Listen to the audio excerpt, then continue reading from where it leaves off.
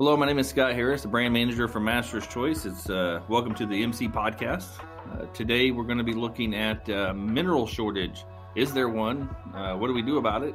What can we do about it? And trying to overcome that. We've got a great guest with us, Steve Massey with Renaissance Nutrition. He's the head of nutrition with Renaissance. And we're going to get Steve's opinion, some thoughts on this topic, and who knows what else we'll get into, but we'll see how things go. I think, much like ag is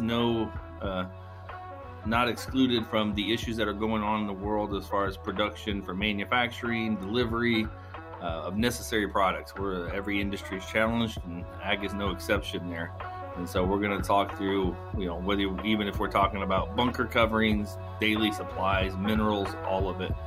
There's a challenge for farms, and just want to try to touch base on that and talk about it. And Steve will be doing that with us. Welcome to the MC Podcast. My name is Scott Harris. My whole life's been dairy farming. Grew up in it. Thank you for having me on your podcast. I appreciate that very much. It's been exciting to watch you guys work. So, Steve, welcome to the podcast. We are so thankful that you took a few minutes to come join us and have this discussion. Let's kind of start off. Tell us who you are and who's Renaissance Nutrition, and let's just start there before we kind of dive in here. Alrighty, thanks. I'm Steve Massey. I'm head of the nutrition department at Renaissance Nutrition. Renaissance is a collection of about 110 independent consultants across the United States, Canada. We also have consultants in Japan and England. And so, and most of those guys hide their consulting fee within a mineral pack, usually a custom mineral pack that we manufacture and distribute out of the central Pennsylvania location here. So basically my role with the company is training new folks and continuing education for our more experienced people. Also, I'm part of the tech team, and the tech team, we get into a lot of troubleshooting issues, helping the guys on the farms when they need that second opinion. Oh, yeah, you got a lot of hats you're wearing, my friend. That sounds like you got a lot going on. Could you guys have how many consultants? And you're across the whole country, right? Basically. That's correct. Yeah, I think we're 110, 112, something like that. Scott, I haven't sat down and counted here for the last couple of months. Gotcha. Yeah, but you do stretch all the way out to California, as far west as California, and obviously you're in the east because you're located in Roaring Springs, Pennsylvania, correct? Correct. Okay, well, let's just kind of dive in. So I was recently, I think time's running away from me, but I think it was 2 weeks ago, I did a large number of farm calls with some of your group. I was out in New York and up into Vermont with 4 different guys, and so almost every farm we were on, not every single farm, but almost every farm we were on was talking about or asking, is there going to be a shortage? Is there going to be a mineral shortage? And kind of just asking that questions. And so, Steve, get out your crystal ball and tell us the best that you can. Is there going to be a mineral shortage? Well, Scott, is all suppliers, you plan for the worst and hope for the best. And so, we've already seen some really rapid increases in trace minerals and vitamins, which are almost all imported into the United States. The higher freight rate and slower delivery rate is an issue. But even the domestic minerals, things like phosphorus, they've seen a major jump in feed prices here since the first of the year because of the demand for world fertilizer. And so we just have to keep an eye on that. Of all the minerals, probably copper is the most sensitive just because of its use in consumer electrics. And if the economy would explode again and take off, we've seen it before where that mineral gets to be pretty short. And so major shortages, I don't think so. I think there's going to be some minor problems with just delivery. And so things may run out short term, but long term, I think we're going to be in pretty good shape as an industry. I know we always are buying our vitamins like 6 and 8 months out just to make sure that supply stays here and stays constant. Okay. So you mentioned copper. Would you say that's the one that's probably the most affected? And what other ones is there that you have probably the most concern about? Well, vitamin A and D and E are all manufactured. A and D is manufactured in Europe. E is manufactured in Asia. So we're always keeping an eye on those freight rates and those transportation inconsistencies that can happen coming out of those markets. If China would have another major COVID outbreak and they shut the port down, that could change our supplies here in the States pretty quick. Yeah, that's definitely. I think I don't think, I think probably people within the industry knew this, but I don't think, and this is not a political statement, so please don't take it as that, but I don't think people in the U.S. realized how dependent we are on a lot of other countries and on the shipping process, period. COVID has, for all of its negatives, it has, and some positive things to come out of this is that we've learned a lot about the way we do things, and that we are a lot more dependent on people than we ever realized or wanted to admit, maybe. So, agree 100%. Yeah.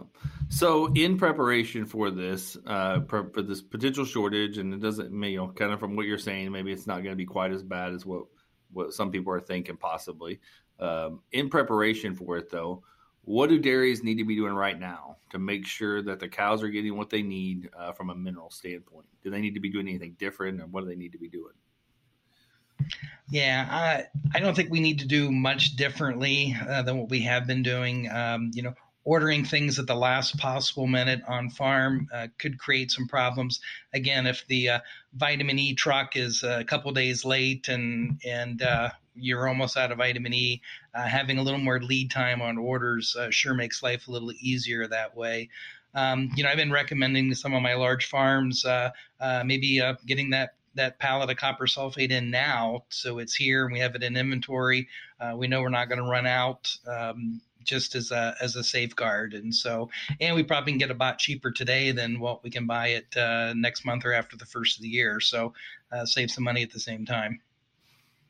Gotcha. Yeah. So lead time, I think it was an important part there that you brought up, that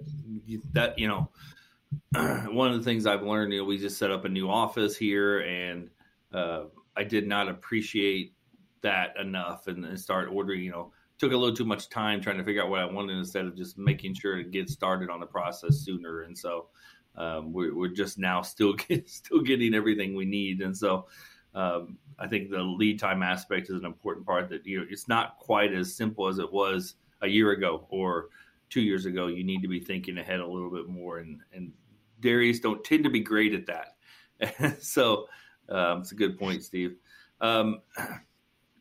So kind of shifting gears a little bit, we made the main topic about mineral shortage, but this is an area that I'm just, to be completely honest, I'm pretty naive on as far as the use of the minerals in a dairy diet. Let's start with, what's the biggest mistake that you see dairy farms make when it comes to getting the most out of the minerals? Great question, Scott. It's a really sad fact that there's a lot of empty dairy farms across the United States that just simply saved themselves out of business. They thought they were making a sound business decision when they pulled the mineral out, and, this is going to save me 40 cents a day in feed cost, and that's going to help me cash flow. But they kind of forget that the long-term effect of that is pretty detrimental. I mean, minerals are involved in every facet of a dairy cow's life, from the immune function, production, reproduction, pregnancy, growth, and longevity. And so you pull that out of the system, and eventually something's going to break. And the horrible part about, especially like the trace minerals, the bioavailability of copper sulfate, for example, is only 2%. And it's kind of a safety mechanism that Mother Nature's built into the animal, so that when she does stop and drinks the copper sulfate foot bath, she doesn't die instantly of copper toxicity. Only a little bit of that copper gets absorbed into her system. And so if you pull the minerals out that way, especially the trace minerals, it takes a little while for that storage sink to drain. And, I've had people that said, we pulled it out, we didn't see anything. Well, yeah, for 6-7 months, you're probably not. but eventually you're going to run into especially somatic cell count issues and then reproduction issues. The problem is it takes forever to fill that sink back up. And so not only does it take a long time to drain it, but then it takes a long time to fill it back up. And so your knee-jerk reaction of, oh, let's save some feed cost can really have a very long coattail to it, being detrimental to the cows that way. And so, hey, a basic mineral pack is going to be around 50 cents a day, give or take a dime, depending on what you've got in there. That's a pretty minimal investment compared to everything else on the farm, and for what it does. So I think that's probably the biggest mistake guys make is just trying to save too much money too quick sometimes. Yeah, absolutely. I would agree with that completely. So when you're talking about the it creates some issues. So you alluded to this, but the old statement says Rome wasn't built in a day. But this part that never gets talked about is it wasn't destroyed in a day either. Right. So it's a gradual fall apart that you're going to see happen with these cows if you're not giving them what they need. It's not like, corn silage or haylage, whatever you're using, you can see a spike. Literally in one day you could see a spike because you got into some fresh corn silage or a drop, depending on what happens. On the mineral side, it seems like to me, being a very novice at it, but you're not going to see a drastic change. You pull minerals out for a month or something like that, but your effect is going to happen, and it's going to be longer to recover if you take that out. Is that that's the fair way of saying it, right, Steve? Yeah, especially on the trace minerals and vitamins. Now, things like calcium and salt, those minerals, that's a pretty quick detriment impact on the cows, dropping milk production and water consumption. And so that guys will see that in 3 or 4 days. But boy, the trace minerals and vitamins, it's months before you can actually say, hey, look, I'm starting to get deficient here. Okay, gotcha. Yeah, that makes complete sense. So when you're talking about, so as far as like your guys' side of things and your products go, most of it's being, I assume, put into the ration built in by by the nutritionists that they work with. Is it all coming in the form of that, or are you also doing anything? You've mentioned salt, so I'm assuming that's like salt licks, salt blocks, stuff like that. What other products are you guys focused on from the mineral side? Yeah, about 95% of what we do through here, Scott, is custom mineral packs. It's based on what's the minerals coming from the forage, what the requirements are, how much safety margin the farm wants to build into a ration, whether we want to go just 100% of the NRC requirements or, hey, my cows aren't average, they're above average, so let's go 110 or 120, even 130% over the requirements to make sure I never, ever run out and have my best cow not catch that one time to give me that heifer calf that I really, really want. And so it's a matter of managing risk and looking at that return on the investment on that mineral pack. And as far as the mineral side of it goes, are you adjusting those minerals based on the rest of the diet? Oh, absolutely. Yeah. The mineral contribution coming from the forages and the byproducts. For example, right now with phosphorus exploding in price, there's a lot of guys bringing distillers grains and wheat midds back into the rations. May not be the best buy from a cost per pound of protein standpoint, but they're an incredible buy right now per unit of phosphorus. And so bringing in some of those biological sources of phosphorus, taking the rock out of the mineral pack, and in some cases saving the guys 4 or 5 cents a day by making that change.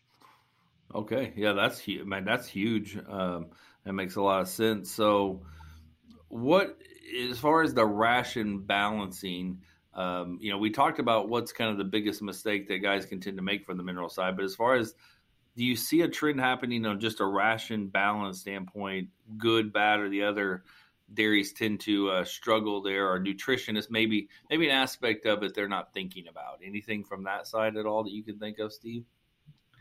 Yeah, it's probably one of the fastest growing trends that I see in the U.S. dairy industry is going to multiple groups. The one group TMR mentality is waning a little bit. Guys are like, hey, we can save a little bit of cost feeding those locales on feed cost. Or more importantly, and the one I like best, is let's separate those first calf heifers and actually feed them the little less dry matter intake that they're consuming. They're the best genetic animals that got on the farm. And so why not put the groceries into them that they need to have in order to maximize that milk production? It's horribly expensive to raise heifers today. And so the more milk I can get out of those first calf heifers, the better the payback. The sooner the payback, the more profitable that animal is going to become to me over her lifetime. And so I see that trend happening. Historically, when one group TMRs was easy for the nutritionist, it was easy for the feeder, and everybody was happy. But the margins are just too tight today, Scott, to be monkeying around with that, and we really need to be looking at multiple groups. Yeah, I think that's a great point. The margins are tighter. I mean, and so, but our first thought, and we've kind of hit on this, but it's worth saying it again. Our first thought is, well, I've got to cut costs. I just have to cut costs. But that's not necessarily the case because sometimes we could cut costs, but we could cut our nose to spite our face, right? And so it's working with someone who can help you balance that ration correctly, working with a group like yourself, like Renaissance, to make sure we're getting the cow everything it needs, but being as efficient as we can with the ration and with our choices. So. That's a great side. I think I only got one more question. I've thrown some questions at you that I did not prepare you for. So I appreciate you working with me, but you've kind of piqued my interest on a couple things. And so when we talk about the trends that are going on dairy, you already hit on one of them, but can you give me one area that you are seeing dairies that are having a lot of success with? Or I'll let you go the other way. What's one area that dairies just are not paying enough attention to? Yeah, Master Choice will be very happy to hear this. Way more corn silage on the farms today. So guys are starting to see the value of just the tonnage that corn silage gives us per acre. So we get some acre efficiencies, if I can use that word, on farm, just getting more tons of dry matter per acre than what they were getting off some of their other crops. But then you throw in the high NDF digestibility of corn silage, the high starch digestibility on our more floury type varieties. The consistency of corn silage from one end of the field to the other. It just got lots of huge advantages, not to mention it's one of the best or least cost ingredients that we can put into a ration today. It just has all the positives going for it. And I see more and more corn silage being grown and fed across the country, and even guys asking, can we feed even more, just because of the great results they've seen with this silage type corn silage. Yeah, it's a higher percentage. It's on more and more farms that I go on for farm calls. I'm seeing it as a higher percentage of the diet than I was even 5 years ago or 10 years ago when I first started, for sure. 10 years ago when I kind of first started in the ag industry, I was attending meetings that very few people were promoting a high forage diet. And now it's becoming more and more popular, and corn silage is becoming a bigger piece of that pie. So it makes a lot of sense. Yep. So, all right, Steve, how does someone, if they're not working with Renaissance currently, if they are, great. If they're not, and you've kind of piqued some interest for them in kind of your mineral program and a lot of the other stuff you guys do, you offer more than minerals. I know that.